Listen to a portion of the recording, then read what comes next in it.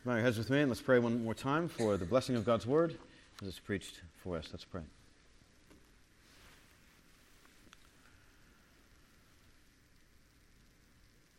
Lord, we confess that we are ignorant, and we would be ignorant of all of who you are if you had not revealed yourself to us in your holy word, if you had not taken the initiative to give us the Bible. We would be lost, completely lost. And we would be rebellious. We would be helpless. We would think that we know who you are and who you ought to be, and we would be completely wrong. But you, in your gracious mercy, have given us your word, and so we pray now that by your Spirit, who breathed that word out, would you help us to understand it, to interpret it rightly? Would you cause us to feel about your truth the way you feel about it? Would you cause us to obey your truth as you intend? Oh Lord, arrest our attention this morning. Compel us to tend to your truth. Take us by our hearts. Address us. Speak to us. Help us to hear. Subdue our hearts that we might honor your name. For Jesus' sake. Amen. Many of us say the words, "I love you," with remarkable ease. And I think we all know that actually loving someone requires far more than words. I might tell my wife I love her, but do I love her in deed or just in word? Do I tell her I love her because I want something out of her, or because I want her to know that I am willing to love her in deed and in truth? How do I know? How does she know that I love her other than by my shortcut way of just telling her? Do I love her, or do I just love to tell her that I love her? Because it makes me feel like I'm doing the loving just by telling her. More importantly, how can I know if I love Jesus? How can you know if you love Jesus? That is the question that John confronts us with this morning. In fact, Jesus himself confronts us with it as John gives us a front row seat for one last conversation between Jesus and Peter. If you'll turn with me in your Bibles to John 21, verse 15. John 21:15, that's page 907 in the Pew Bible, in the pew in front of you. We'll learn 6 ways that we can know if we love Jesus. 6 ways that we can know whether or not we love Jesus. Peter will remember from last week in the first half of John 21, and previously in chapters 18 and 19, he had just denied Jesus 3 times. Peter appears to want to prove his love to Jesus when he realized that it was him on the beach, risen from the dead. He was telling them, hey, put your net on the other side of the boat. And now Jesus asks Peter 3 times, do you love me? Now, Jesus is not hoping to learn something from Peter or about Peter. Jesus knows all about Peter. Jesus is teaching Peter something about himself. Jesus is teaching Peter how Peter can know that he loves Jesus after he has denied him 3 times. But after telling Peter, feed my sheep and follow me to the cross, ultimately, Peter immediately turns and looks at John, who also is following, and asks what's going to happen to him. leading to a further admonition about the same lesson. Follow me. The scene in the whole book ends with John's own testimony to the reliability of what he himself has seen and heard, including his own witness to this closing conversation between Jesus and Peter. And that testimony of love, written down and preserved in Scripture as written by Jesus' apostles, is our own historical and literary link to the person of Jesus himself. It's what enables us to love Jesus as Peter was supposed to love Jesus. So we have here at least 6 possible lines of evidence for answering the question, do I love Jesus? Do I love him?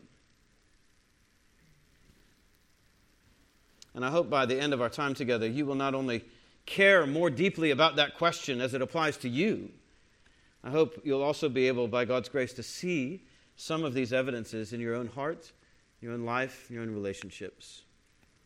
So follow along with me in your Bible as I read out loud for us, John 21:15-25. When they had finished breakfast, Jesus said to Simon Peter, "Simon, son of John, do you love me more than these?" He said to him, "Yes, Lord, you know that I love you." He said to him, "Feed my lambs." He said to him a second time, "Simon, son of John, do you love me?"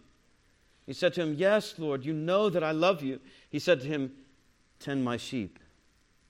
He said to him a third time, "Simon, son of John, do you love me?" And Peter was grieved because he said to him the third time, "Do you love me?" And he said to him, "Lord, you know everything. You know that I love you."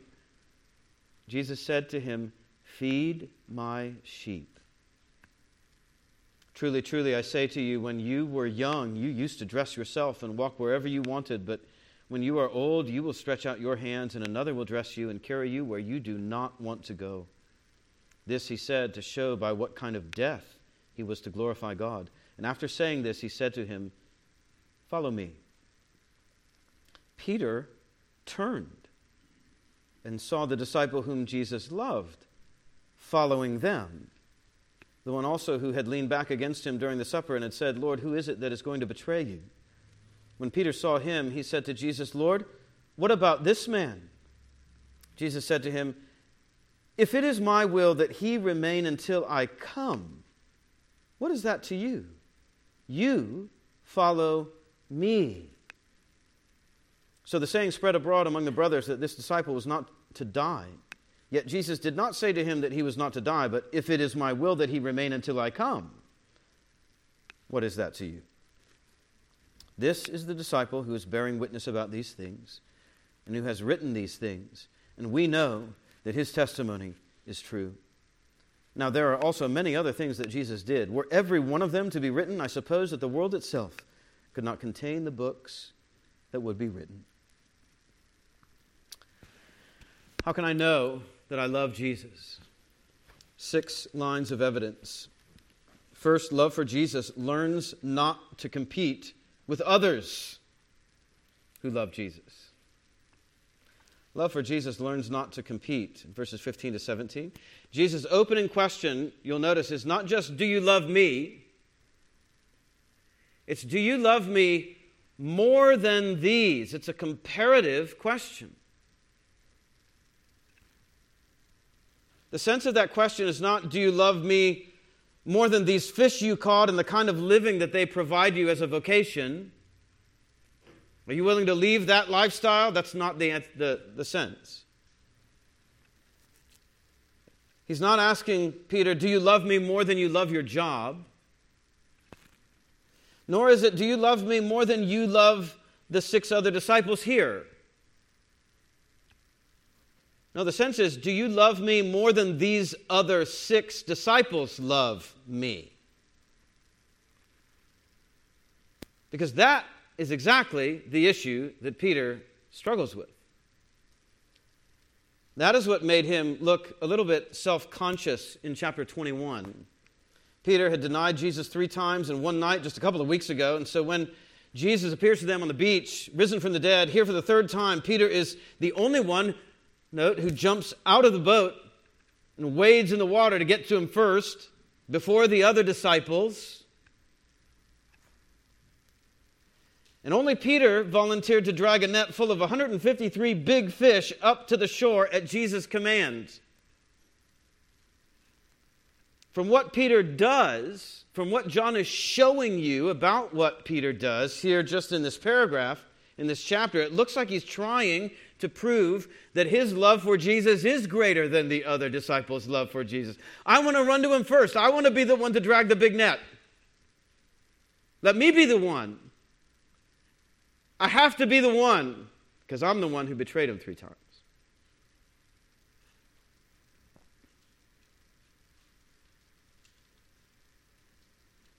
When Jesus said in Matthew 26:31, "You will all fall away because of me this night," who was it that said in his own defense, "Though they all fall away because of you, I will never fall away"? They might, but I will never fall away. That was Peter who made that comparison. I will be different. I will be the last man standing with you. I will excel them. I will outlast them. I will outsuffer them, Peter thinks. Their loyalty will fail, but mine will prevail. I will win. I will be proven loyal. I am sure of it. Certainly more loyal than they are. And of course, Peter was the only one who dared to draw his sword and cut off Malchus's ear when the detachment of soldiers detained Jesus in Gethsemane. From all of this, it is very hard to think that Peter had no opinion in Luke 9:46 when an argument arose among them as to which of them was the greatest. Sure seems like Peter's angling to be the greatest. And he thinks he's got a shot until that fateful night. And now he's got some making up to do. Or perhaps so he thinks. So when Jesus asked Peter, not simply, "Do you love me?" but "Do you love me more than these?" Jesus knows he's speaking into Peter's sinful weakness. And in saying it 3 times, there's a sense in which he is reinstating Peter. That's true.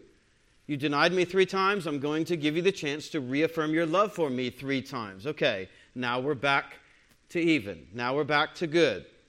That's true. Many of us have heard that before.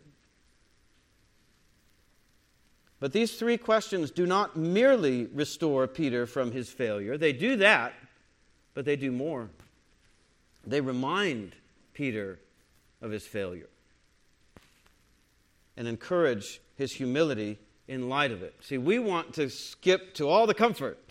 Restoring Peter, restoring Peter, restoring Peter, wonderful. But not before Peter is reminded is he restored.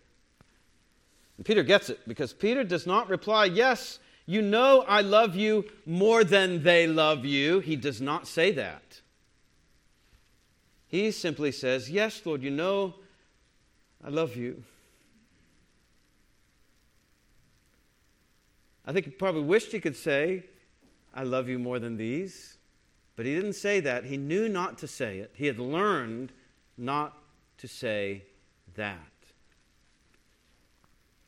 You know I love you. Not competitively now, not comparatively, not arrogantly, and certainly not perfectly. But Lord, you know I love you, faltering as my love has just proven. You know I love you, and you know I both know that my love abandoned you in a way that hurt you far more than these questions are hurting me.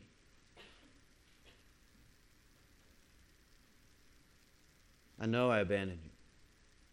I know I can't claim a superior love for you anymore. And yet, Peter remains confident enough to appeal to Jesus' knowledge of him, and that is admirable. To be able to appeal to Jesus' knowledge of you, to say, "You know I love you, Jesus." That's a clear conscience. But he's not quite so confident as to compare his love for Jesus with the other disciples' love for Jesus. That too is admirable. Peter is chastened by his failures. He's humbled. He is lowered in his own mind. His denials have brought him down a few pegs. He is not so self-congratulatory anymore. He is not so quick to toot his own horn or to put himself forward among his peers. He has learned something. He has learned not to compete for recognition or position, not to compare himself with others. He has learned not to try to manipulate Jesus or try to present his own affection for Jesus in a light that makes him look better than all the others who also love Jesus. Peter is learning to quit posturing. Christian, I wonder if you have learned this yet. I mean, maybe you are learning it now. Maybe you are going through circumstances that are making you learn that, even against your will. We do not want to compete with one another as if to establish who loves Jesus more. A spirit of competition, whether it's within a local church or whether it's between and among local churches, reveals self-love and self-ambition. This is one of the reasons we pray for other churches publicly, regularly, to undermine and undercut that sense or that temptation to try to compete with other churches. But that sense of competition is evident when we want to be the ones known for giving or serving or leading or teaching or giving the counsel that eventually changed somebody's mind or helped somebody to grow the most. It's evident when we want credit. It's evident when we want to be known as the person who knows the most about the Bible. It's evident when we covet each other's relationships or recognition. Oh, I wanted to be the one to bear that fruit in that other person's life. I wanted to be the one to teach them that. I wanted to be the one...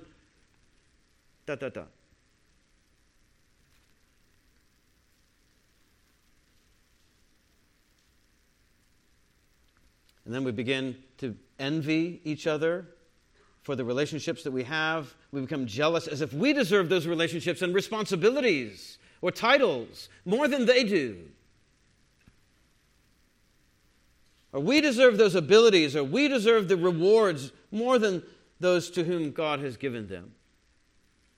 See how comparison leads to coveting, wanting what someone else has in a relationship or gift. Coveting leads to envy, resenting that other person. And envy leads to jealousy, thinking, hey, I deserve that more than they do. Spirit of comparison, competition comes out when we're possessive with discipling relationships. And I think, hey, I'm getting together with somebody every week or every other week, and then we learn that someone else is getting together with them too. What? They're learning from someone else?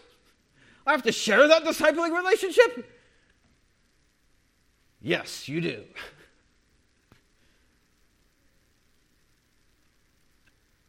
Love for Jesus does not compete for recognition.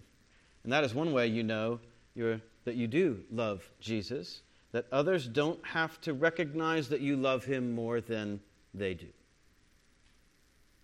You don't have to get the credit. Having said all that, the comparative note in Jesus' question does look forward to the love that will be required from Peter to lay down his life for Jesus in verse 19. You love me more than these? Because only love for me will enable you to endure what is ahead of you. Peter will be called to love Jesus to the death, unlike some of the other disciples, and only genuine love for Jesus can motivate that kind of self-sacrifice. You won't sacrifice anything for Jesus at all if you don't love him, if you don't have affection for him, if you don't have an affectionate loyalty and a loyal affection for Jesus, not just a respect, but an admiration, a worship for him, that compels you to give yourself up for Him and for His purposes in other people's lives and in the world. You must love Him. Second, love for Jesus cares for His followers. Love for Jesus cares for His followers. And love for Jesus, in other words, expresses care. Peter will know that he loves Jesus not simply by how Peter feels about Jesus, but by how Peter feeds Jesus' flock. And I can say I have a loyal affection and affectionate loyalty for Jesus. I love Jesus. I love how He does this. I love how He does that. I love how He puts the Pharisees in their place. Man, that's awesome. I love how He argues. I love how He uses rationale. I love how He heals people. I love how He's so gentle with the weak and the poor and the sick. But if that love doesn't express itself in care for other people who love Jesus, I don't think Jesus believes you when you say that you love Him. Because look at how He's encouraging Peter here. You love me? We'll see. Feed my sheep. You love me? Treat my sheep this way. You see right there, you cannot love Jesus and be indifferent to the church. You can't do that. Jesus doesn't believe you. You can't say you love Jesus and be like, yeah, but the whole church thing, I don't really buy that. So that's kind of, I take an exception to that. But yeah, me and Jesus are tight. And tighter than all those church people. And I actually think I love Jesus so much that I just can't be slowed down by those church people. Oh, really? What sense then can you make of this passage?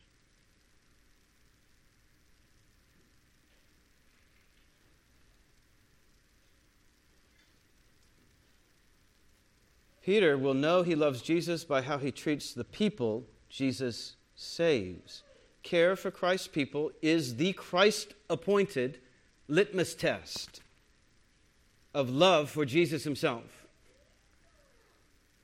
You see, that's why we encourage you to be here a lot. That's why we encourage you to be together a lot.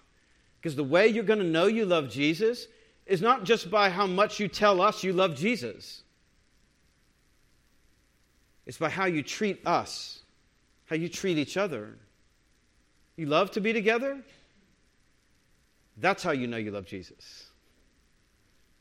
That's how you know. You love to be together and then do good to each other, even if you're not the one being done good to. Oh yeah, now you're getting somewhere. Now we know that you love Jesus. Now Jesus knows that you love Jesus. Feed my lambs. Do good to them.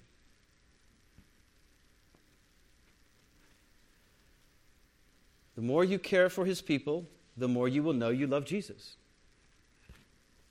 Because Jesus cares for His people. You want to have Jesus' heart? Know His people. Love them. Initiate with them. Take an interest in them. Care for them. Give yourself up for them. Make conversations about them and not you. Come to church with a mentality of doing good to Jesus' people. That's how you know you love Jesus. Because that's how Jesus comes to church, looking to do His people good.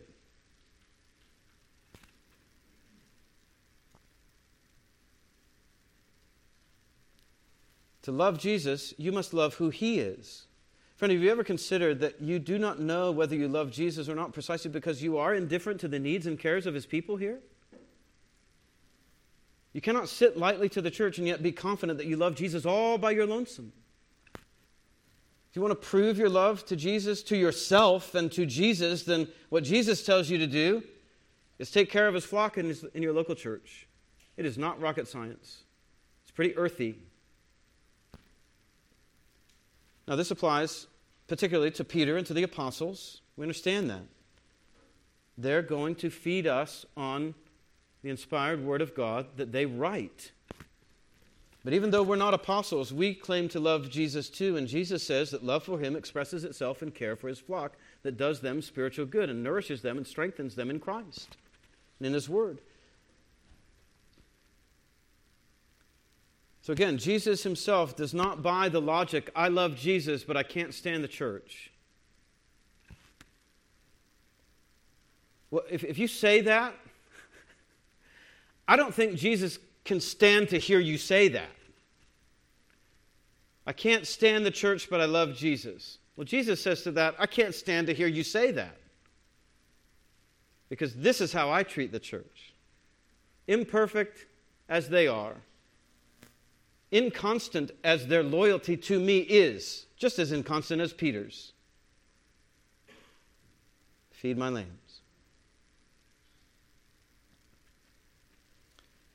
I mean, Peter himself had to love churches that were turning against his own apostolic doctrine and practice. Read the letters that he wrote, 1 2 Peter.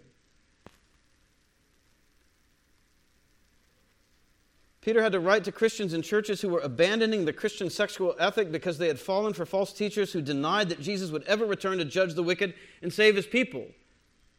Like some of these people that Peter wrote to could not sign our own statement of faith because they were leaving the doctrine of Jesus' judgment at the final day. 2 Peter. And what if Peter had said, well, I love Jesus, but I'm tired of loving this church or these churches because the church doesn't love me back very well, so I quit. You wouldn't have a New Testament on that logic. In very point of fact, Peter died a martyr's death precisely because he was publicly known to lead and care for just these churches who were in need of his own correction and rebuke on basic doctrine and Christian ethics until the day he died.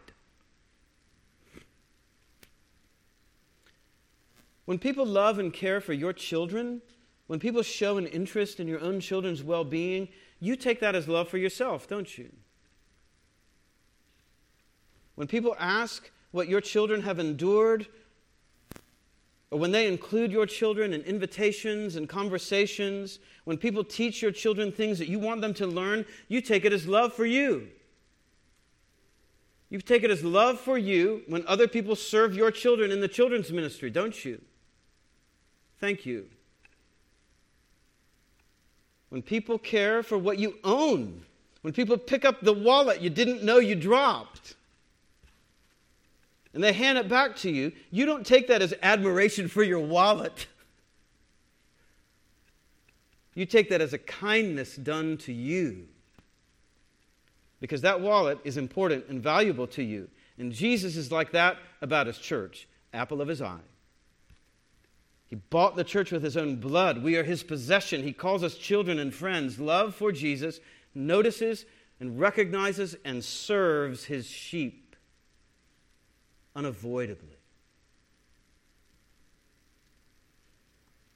Because love for Jesus knows what Jesus loves. This has been a point Jesus has been at pains to make. John 13:34, just as I have loved you, you also are to love, not merely me, Jesus says. He doesn't say, as I have loved you, so you love me. As I have loved you, so you love one another. By this, your love for one another, all people will know that you are my disciples, if you have love for one another. You see why the church is so important. You can't do that without a church.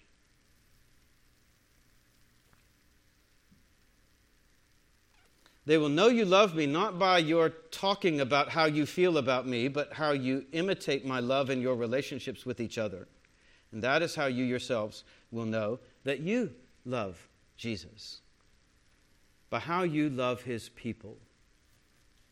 John says as much, 1 John 4:20, if anyone says, I love God, but hates his brother, he's a liar.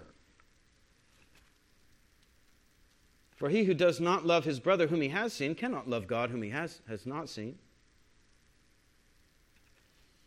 Love for Jesus' sheep proves itself in a particular way. Jesus doesn't just say, do you love me? Love my sheep. You love me, Peter? Then love my sheep. He doesn't say that. He says, do you love me? Then feed. Feed my sheep.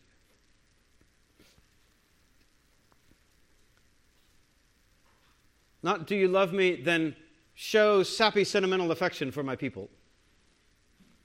Do you love me? Then contribute to the therapeutic self-esteem of my people and make them feel good about themselves even when they don't feel good about themselves. No, he says feed them. Nourish my sheep on the bread of life. Give my sheep the food that will help them grow strong. Gather them and keep them together in the safety of the flock. Guide them into the green pastures of Scripture. Love for Jesus cares to strengthen the other sheep who love Jesus so that they will love him more. Love for Jesus teaches others how and why they should love and obey Jesus. Friends, this is why we cannot call ourselves Christians and yet show little to no care for how everybody else here is growing in Christ. There's a principle in biology called irreducible complexity. Some of you have heard of that. A biological process like blood clotting requires a number of different elements, and you cannot reduce the complexity of the process by any of those elements and still have anything that is related to or even becoming blood clotting. It's irreducibly complex. You cannot reduce the complexity of it by taking away any of its constituent elements and still have anything remotely resembling blood clotting. It just doesn't work like that.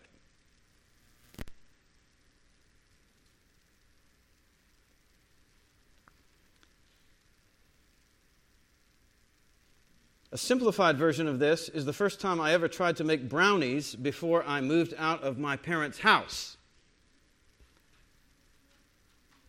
We had no eggs in the house. Well, I thought, well, how important can one egg be to the brownie making? It's only one. Certainly one egg can't make that big of difference. What came out of that oven was not something called a brownie without an egg in it. It was inedible, unchewable, undesirable. It was not something that looked familiar to me as brownie. It didn't even count as food. Without the egg, there is no brownie worth mentioning, much less worth eating. It's the same with discipling, with disciple making among those who love Jesus. Loving Jesus is irreducibly complex. You cannot reduce the complexity of it and still have love for Jesus by taking out the element of loving other people who love Jesus. You simply cannot love Jesus without loving those who Jesus loved to death and seeking to do them good. Discipling others, initiating conversation and relationship with other people in order to do them spiritual good from Scripture is part of the irreducible complexity of loving Jesus. That's just what it means to be a Christian. You got to get out of your head the possibility I can be a Christian without loving other Christians or helping them grow as Christians. That's not true. You can't do that. Discipling is not an add-on. It's not like a spoiler on a sports car. Do I want the spoiler or do I not want it? I know I'm getting the car. The question is, do I want a spoiler on the back of it or not? I think I can get away without the spoiler. It's a little too... I don't think I want it. That's not what loving other Christians is like and doing them good in the Christian life. It's not optional. It's part of the package. Jesus takes your care for other Christians as love for himself. And the opposite is true. Jesus takes your carelessness of other Christians as carelessness for him. Do you love me? Do you love me? Do you love me?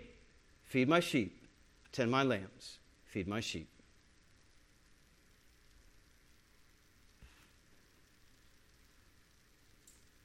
Feeding, strengthening, nourishing, encouraging, caring for Christ's sheep, being a good example for them, is the way Jesus wants you to love him.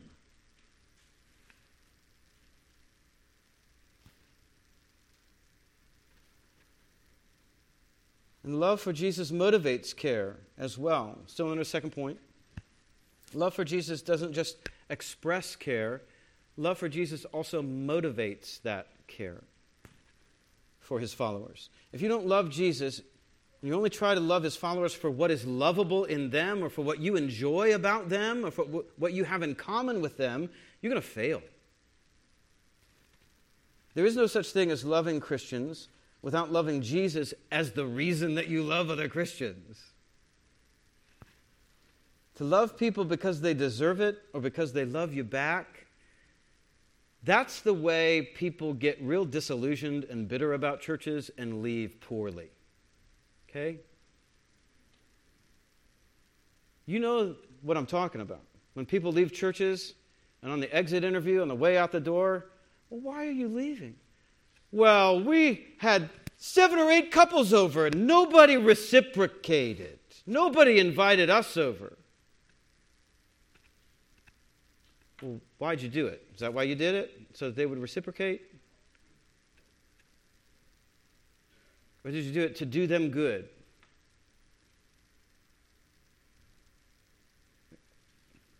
Nobody reciprocated to Jesus on the day he died. All the disciples left him.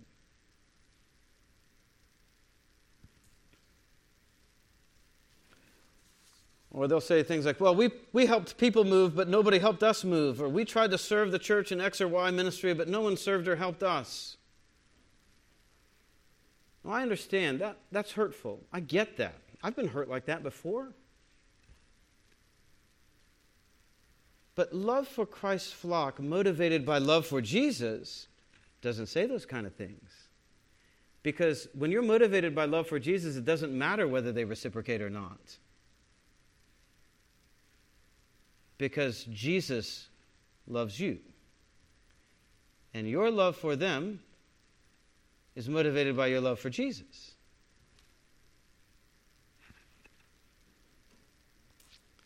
You got to love the church for Christ's sake if you are to keep loving the church at all, because the church is going to fail you. And I'm not just talking about other churches going to fail you, the church in general. This church is going to fail you. I am going to fail you. There's going to be a time in your life where you want my attention and I'm not going to give it to you and you're going to get mad at me.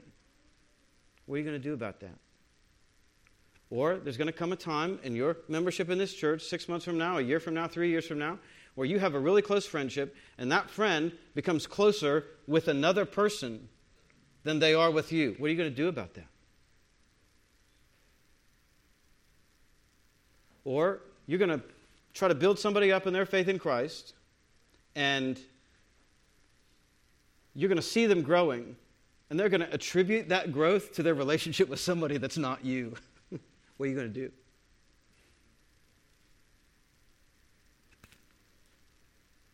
Well, if you've loved them because you love Jesus, that stuff doesn't matter quite as much, does it?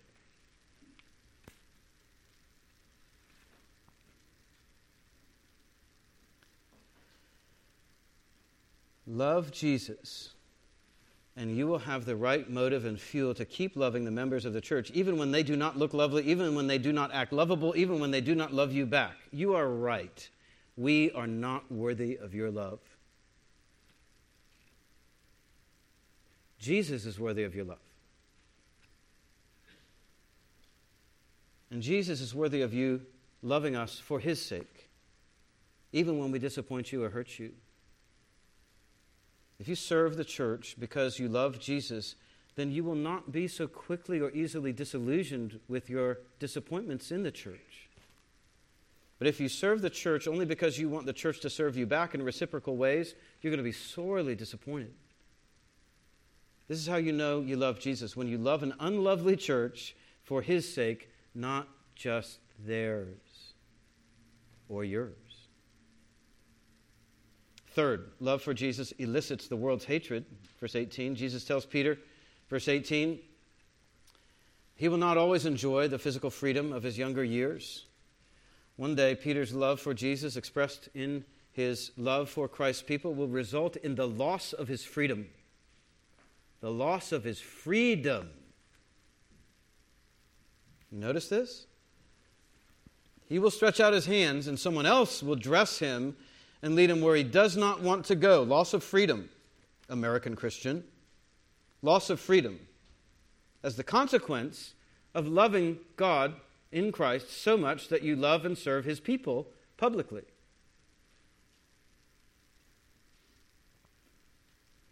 People will hate Peter so much that they will one day crucify him, even though by then he will be an old man. They will not take pity on him.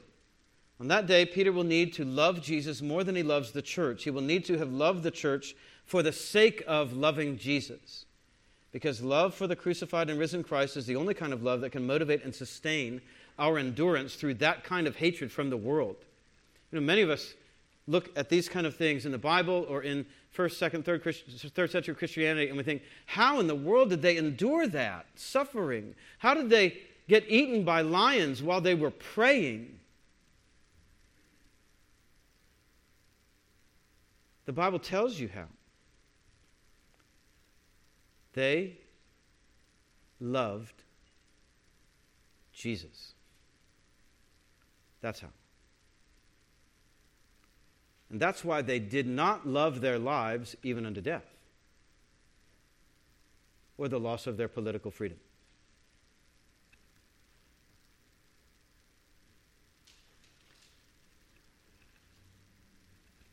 We should be prepared for the possibility that the world will not appreciate our love for Jesus as it works itself out in the church.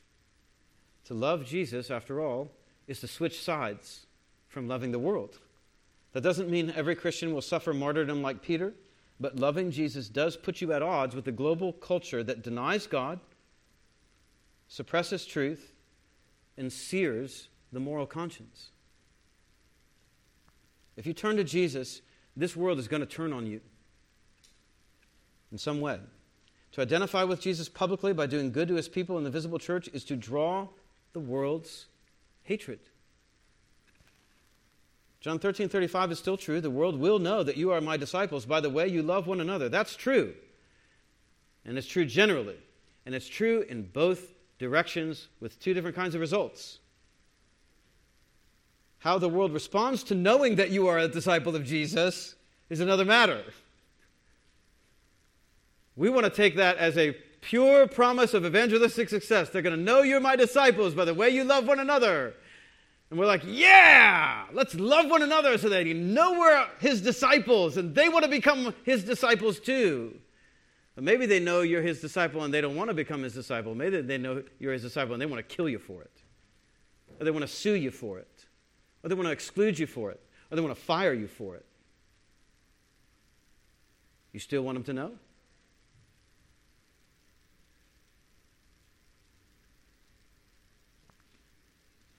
Rubber's meeting the road.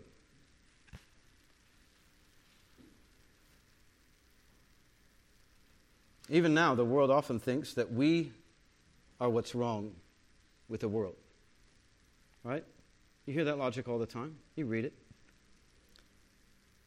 The world might try to cancel us. They succeeded. In Peter's case, they canceled Peter. They canceled Peter all the way to the cross. And if something similar happens to us, remember this passage. Jesus commissioned Peter to feed his sheep and then told him right after that he would suffer the world's bitter hatred for that. Christian, that may feel scary to you right now, but there is a strange encouragement here for us.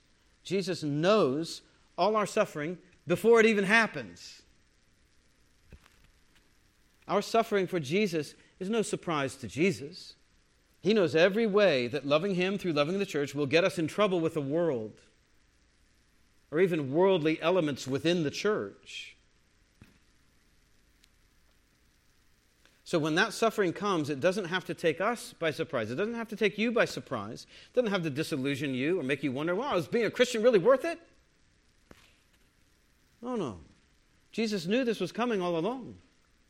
I mean, who did you think you were following, and where did you think you were following him? You follow a crucified Savior. There is no resurrection without crucifixion. You have to die in some way to follow this Jesus all the way. But if you don't follow him all the way, you're not following him at all.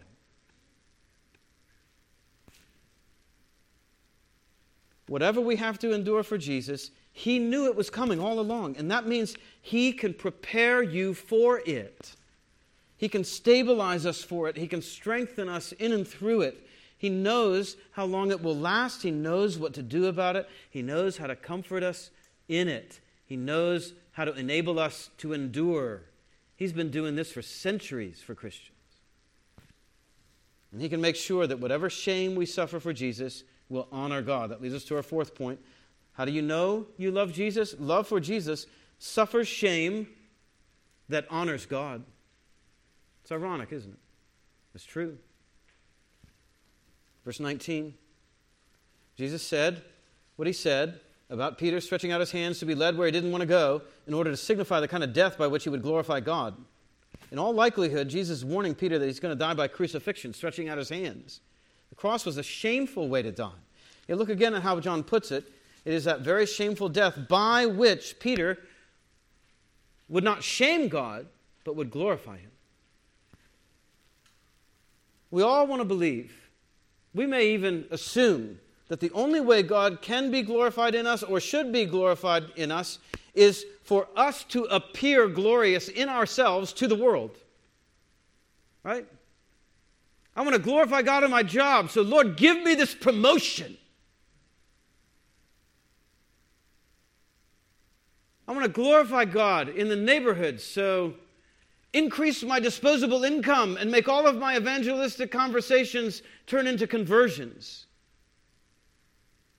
I want to glorify God, so God, make me a success in everything I do.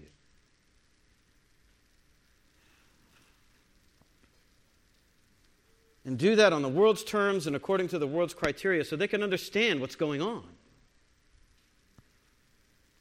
We usually assume that notoriety of that success and the world's recognition of that success is what we need. That we succeeded in serving Jesus, and you can succeed too.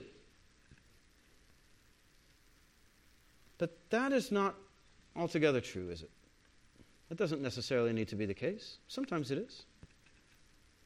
Peter would certainly glorify God in his life. That is true. But the point here is that Peter would glorify God in his death, in his shameful, excruciating death. He would glorify God. Have you come to grips with that?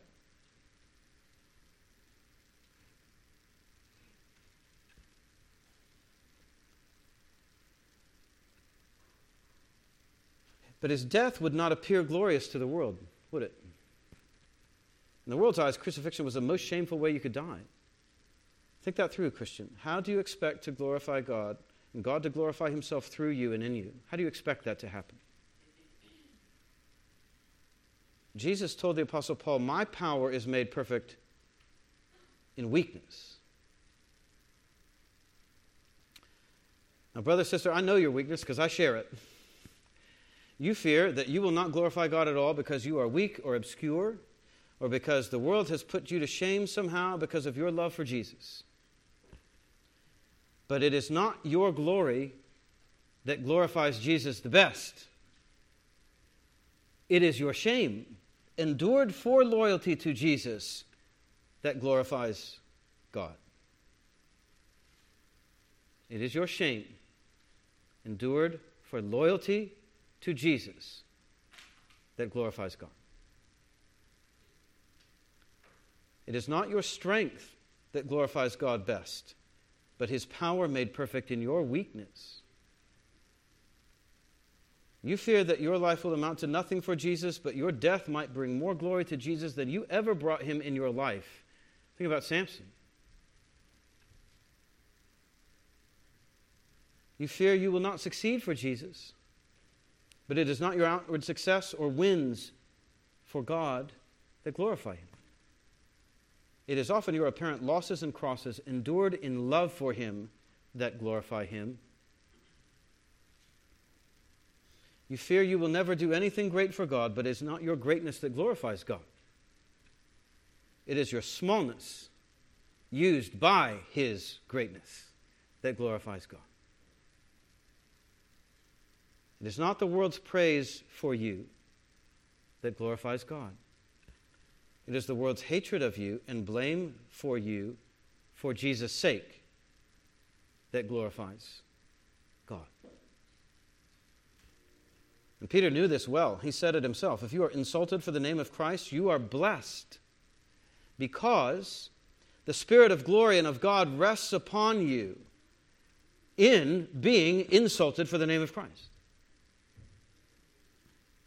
Insult for the name of Christ equals glory for Christ resting on you. And again, if anyone suffers as a Christian, let him not be ashamed. Let him glorify God in that name. Christian, it is your very suffering of shame for Jesus that glorifies Jesus. It is being insulted for Him that honors Him. We must all learn not to be ashamed to suffer shame for Jesus' name. You've got to learn that. Don't be ashamed to be shamed for Jesus' name, because that is glory. Notice here too that it is in losing his freedom that Peter will glorify Jesus most. They will take him where he doesn't want to go, and yet in losing his freedom and being taken where he doesn't want to go, he will be escorted to the kind of death by which he will glorify God. Americans don't seem to be able to understand that very well, myself included.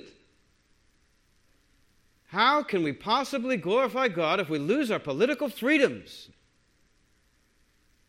Well, watch. God will do it. He can. He has done it.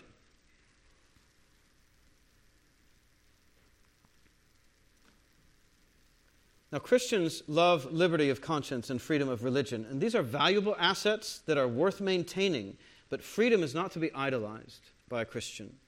Peter would glorify God by losing his freedom to the point of losing his life, and every Christian must be ready and willing to do the same without assuming that political freedom is an absolute necessity for eternal salvation or ministry success or glorifying God. None of us wants to lose freedom of conscience and freedom of religion, freedom of assembly, freedom for worship. We don't want to lose that. But if we do, then we must be prepared to follow Jesus, not only in life but in death, as Peter did. And then Jesus tells Peter, verse 19, follow me. But just a few days earlier, before his death, Jesus had told them in chapter 13, remember, where I am going, you cannot come. He just said that. Peter was confused at that point, back in chapter 13, and said, Lord, where are you going? Jesus answered him, where I am going, you cannot follow me now. You cannot follow me now. But you will follow afterward. And Peter said to him, Lord, why can I not follow you now? I will lay down my life for you. And that's when Jesus predicted his betrayals. Peter could not follow then, but now that Jesus had risen from the dead, he calls Peter to follow him, which probably has a double meaning. It's the simple and kind of mundane meaning. Follow me as I get up from breakfast and leave the fire and let's go for a walk. But in the context of what Jesus said about Peter's death, Jesus also means follow me all the way to the cross. Follow me. And as they walk, Peter learns one more lesson. Which leads to our fifth point.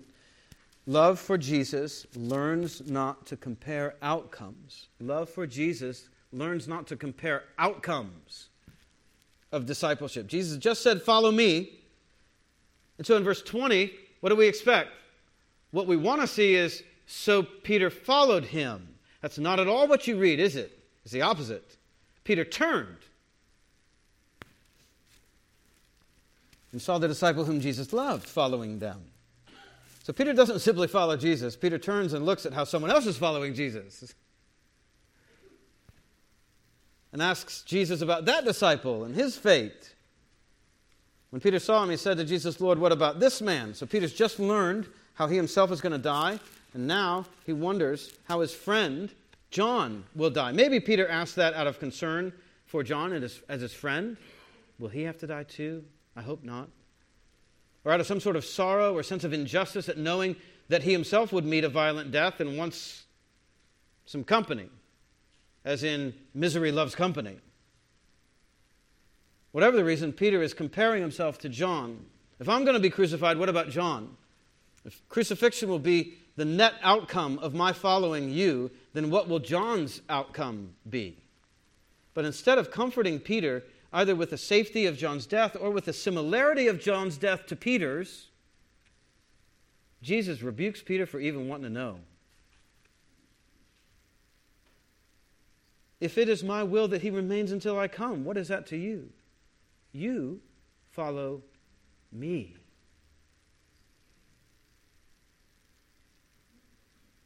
From that answer, Jesus apparently thinks Peter might have hoped for John's company in the death of the cross. So what if I want him to remain?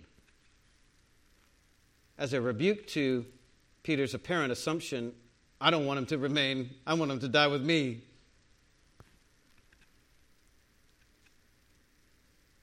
Or maybe Peter thought it would only be fair that if he had to endure the cross, John would have to do the same. But Jesus says, look, what if I want John to stay alive all the way until I return from heaven on the day of the Lord? Let's just say, for argument's sake, I want that. What would that have to do with you? And how you follow me?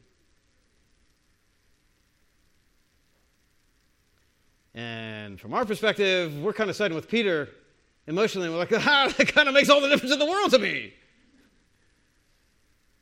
But not to Jesus.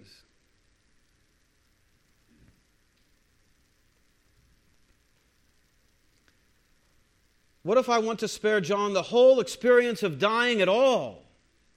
What if I want to take him up to myself like I took up Elijah without dying, or Enoch? So what?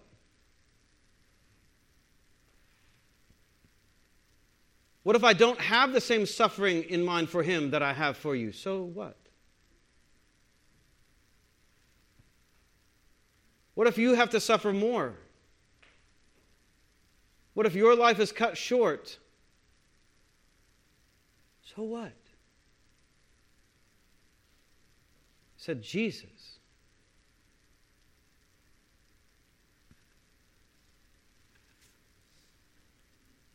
To a disciple who was facing crucifixion. John's fate is none of Peter's concern. Peter's concern is to follow Jesus as Peter. Christian, you cannot look at the experience and this worldly outcome of someone else's discipleship and hope for the same, or think you deserve it, or think it's only fair that Jesus would give it to you. You have to walk your own road, and you have to carry your own cross. You have to live your own life in Christ rather than wishing you could live someone else's life in Christ. Christian, whoever you are comparing yourself with, stop it. You're not serving yourself. So what that someone else doesn't have to suffer like you?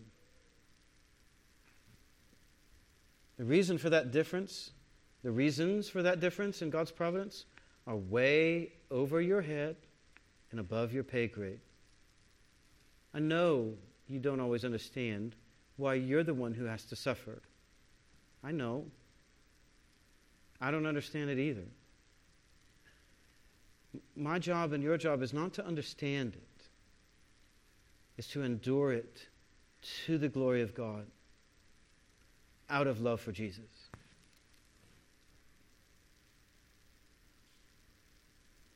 So what that I have this hardship or that sorrow or some destiny in this life, a disease, a thorn in my side, regret, frustration, a lot in life that someone else doesn't have, so what? What is my conclusion from that difference? That it's not equal, that it's not fair to me? That God has made a mistake in ordering the circumstances of my life? That He's misunderstood the heart of my faithfulness to Him? That He's misevaluated me somehow? he's mistreating me or being too hard on me or undervaluing me. I'm not allowed to think like that. All I should be concerning myself with is following Jesus in the life he gave me. Not following Jesus and hoping for the life and outcome he gave someone else. There's no one else that can live your life for you but you. And there's no use trying to live somebody else's life for them, hoping for their outcomes. So you see from this conversation how little Jesus cares for equality of discipleship outcomes in this life. He doesn't care at all.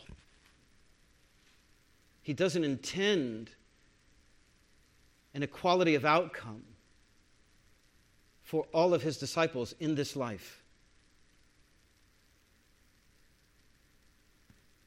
That's not what he's about. He wants you to glorify him as you in the circumstances and providences that he's brought into your life. It is none of Peter's business how John's discipleship to Jesus works out in the end. And it's none of my business why other people may have to suffer less than me from my own very limited and often, honestly, self-pitying perspective. Besides, I may have no idea what they are suffering that I don't know about. It is useless to compare callings and crosses among Christians. Trust me, I have done it all too often myself. Why do I have to endure this and they don't? Why do I have to put up with this and they don't? Why do I have to wait for this or that and the other? They don't. They get it immediately. I don't know. But I should stop asking that, shouldn't I? That doesn't serve me well. God doesn't owe me an answer to any of those questions. He didn't know Job. And it's worse than useless to do that. It's faithless. It refuses to trust that Jesus knows what he's doing in ordering my suffering in relation to the comforts of others. Comparison to others is an occupational hazard in the life of any Christian, because the Christian life is always lived in community with other Christians in the fellowship and camaraderie of the local church. So there will always be other Christians with you as fodder for your flesh to use as useless comparisons. Or else you just got to quit coming to church, which is not an option. And social media only invites comparison all the more. Why do they look so happy when I feel so sad? Why do those Christians seem to go from strength to strength while I seem to go from struggle to struggle? Why does his marriage appear happier? Why does her husband so much more understanding? Why do her friendships seem so satisfying? Why does his life and ministry seem so charmed? Why does he look like he has the Midas touch and everything he turns to gold and everything I touch turns to... That's how you feel when you're all alone scrolling through your social media feed for too long. Oh, I stink as a Christian. They're awesome. It's not worth it.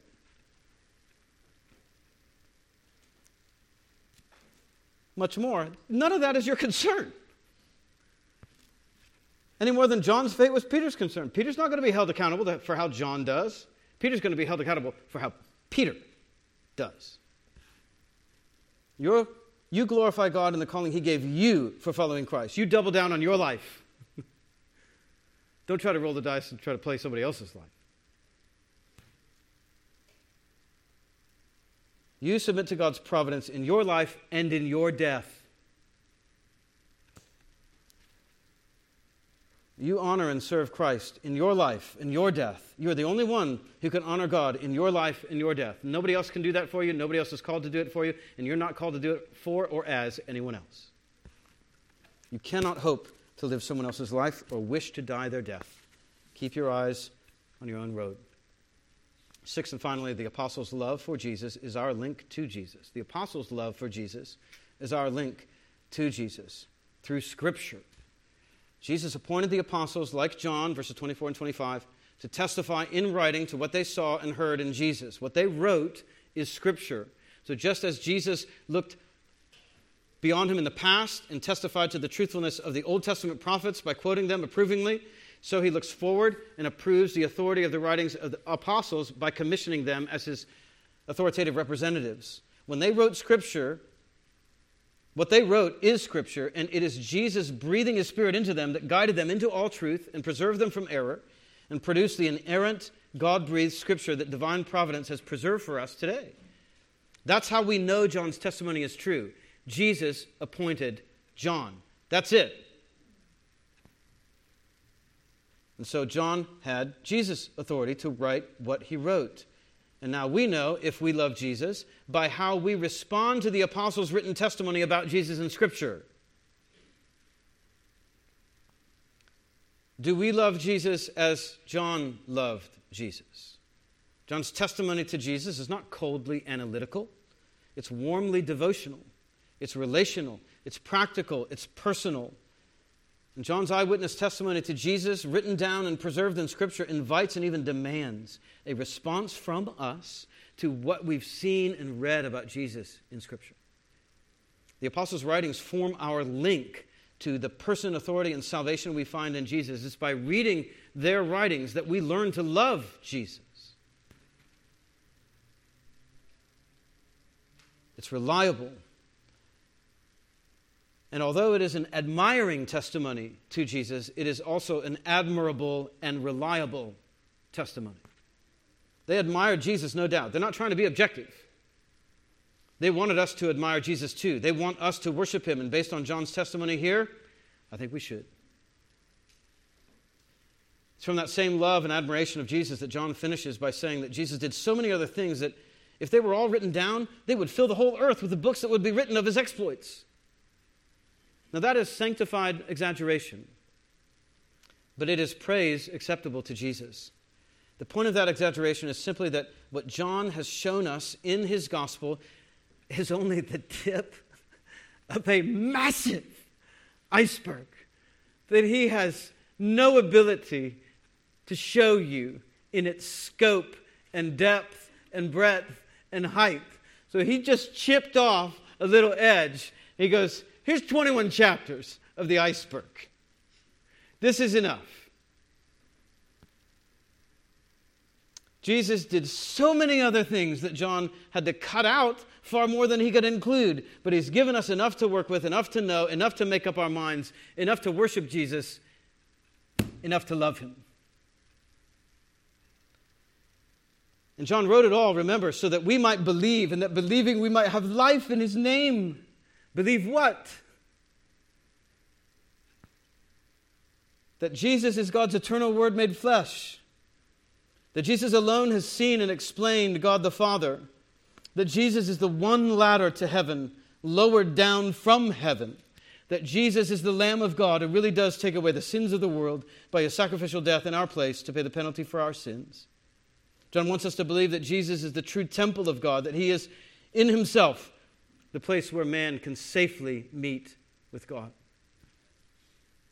He is the good wine of the new covenant, saved for the fullness of time. He is God's only Son, sent into the world, that whoever believes in Him should not perish but have everlasting life. He is the Messiah, hoped for by the woman at the well, who teaches us all things. He is the one of whom Moses wrote, and the one to whom God has given all judgment and salvation.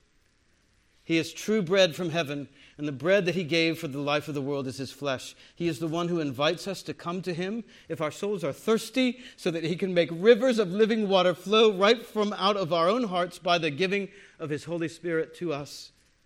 He is the light of the world. He is the I Am who was before Abraham. He is the good shepherd who laid down His life for the sheep and took it up again at the very command of His Father. He is the resurrection and the life.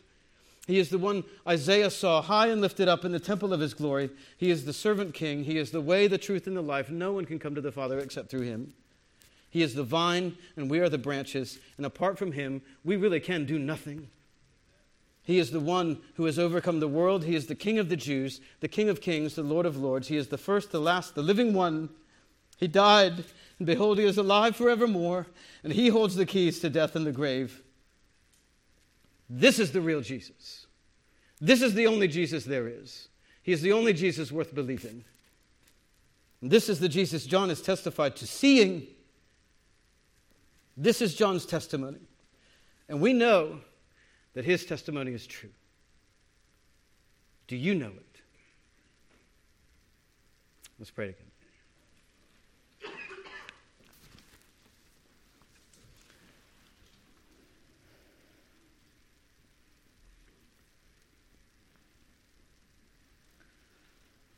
Lord Jesus, what a marvelous Savior you are. You are the living image of the living God.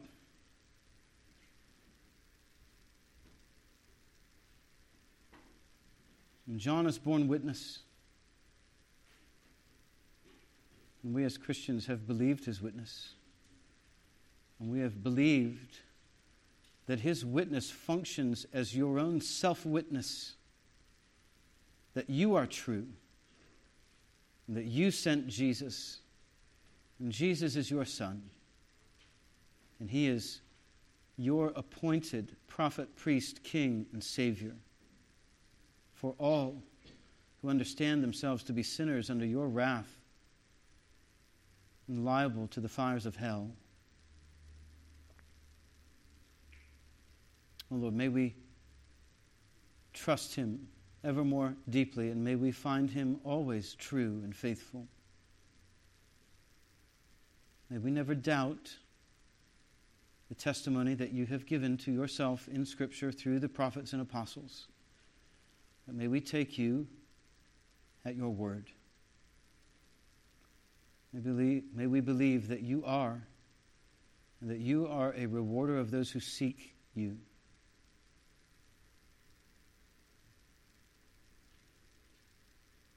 Give us grace to persevere in your truth, in the witness and testimony of your truth in Scripture, so that Jesus might be glorified both in our life and in our death. For his sake. Amen.